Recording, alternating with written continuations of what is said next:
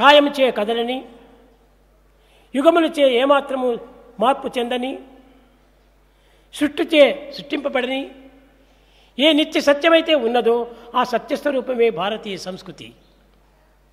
The culture of Bharat represents that which does not change with the passage of time, which does not diminish, which is changeless over ages and ages. కాలముచే మారునటువంటిది కాదు.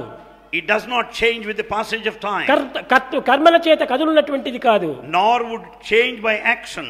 భూముల చేత అభివృద్ధి గాంచున్నటువంటిది కాదు. Nor would it grow by feelings. సృష్టి చేత పుట్టినటువంటిది కాదు. It has no birth. ప్రళయం చేత అణుగునటువంటిది కాదు. Nor could it be annihilated. అట్టి పుట్టి గిట్టనటువంటి యొక్క దివ్యత్వమే నిజమైనటువంటి ఆత్మతత్వము. The principle of the self or the spirit is essentially divine, which has neither birth nor death. సావు పుట్టుకలేనట్టి శాశ్వతుడు. He has neither birth nor death. He is ఆది permanent. మధ్యాంతరహితుడు, అనాదివాడు. He has neither beginning nor an end and తాను ancient. చావక పుట్టక చంపబడక He can neither be killed nor annihilated. సర్వత పాండిరూపమై ఉండునటువంటి వాడు. God remains as an eternal witness. అట్టి దివ్యత్వమైన భగవంతుణ్ణి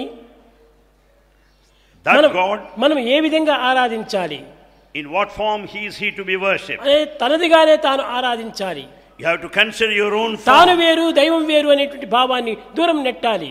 You should never entertain the thought that you are different from God. దైవం నా హృదయమందే ఉంటున్నాడు. God resides in the altar of my దైవ heart. నివాసం నా హృదయమే. And heart is the హృదయం dwelling కంటే place of మించినటువంటి God. భవనం భగవంతునికి మరొకటి లేదు. And there is no other higher mansion than the human హృదయాన్ని heart. చాలా ప్రేమించేటువంటి వాడు భగవంతుడు. And really God loves the heart which is అట్టి full of love. ప్రేమించినటువంటి భవనమే అతని యొక్క గృహము.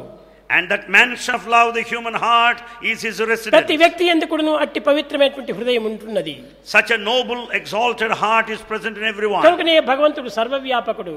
So God is all pervasive. ఇలాంటి భగవంతుని మనం బయట వెతకనక్కర్లేదు. You don't need to search for God outside. ఈ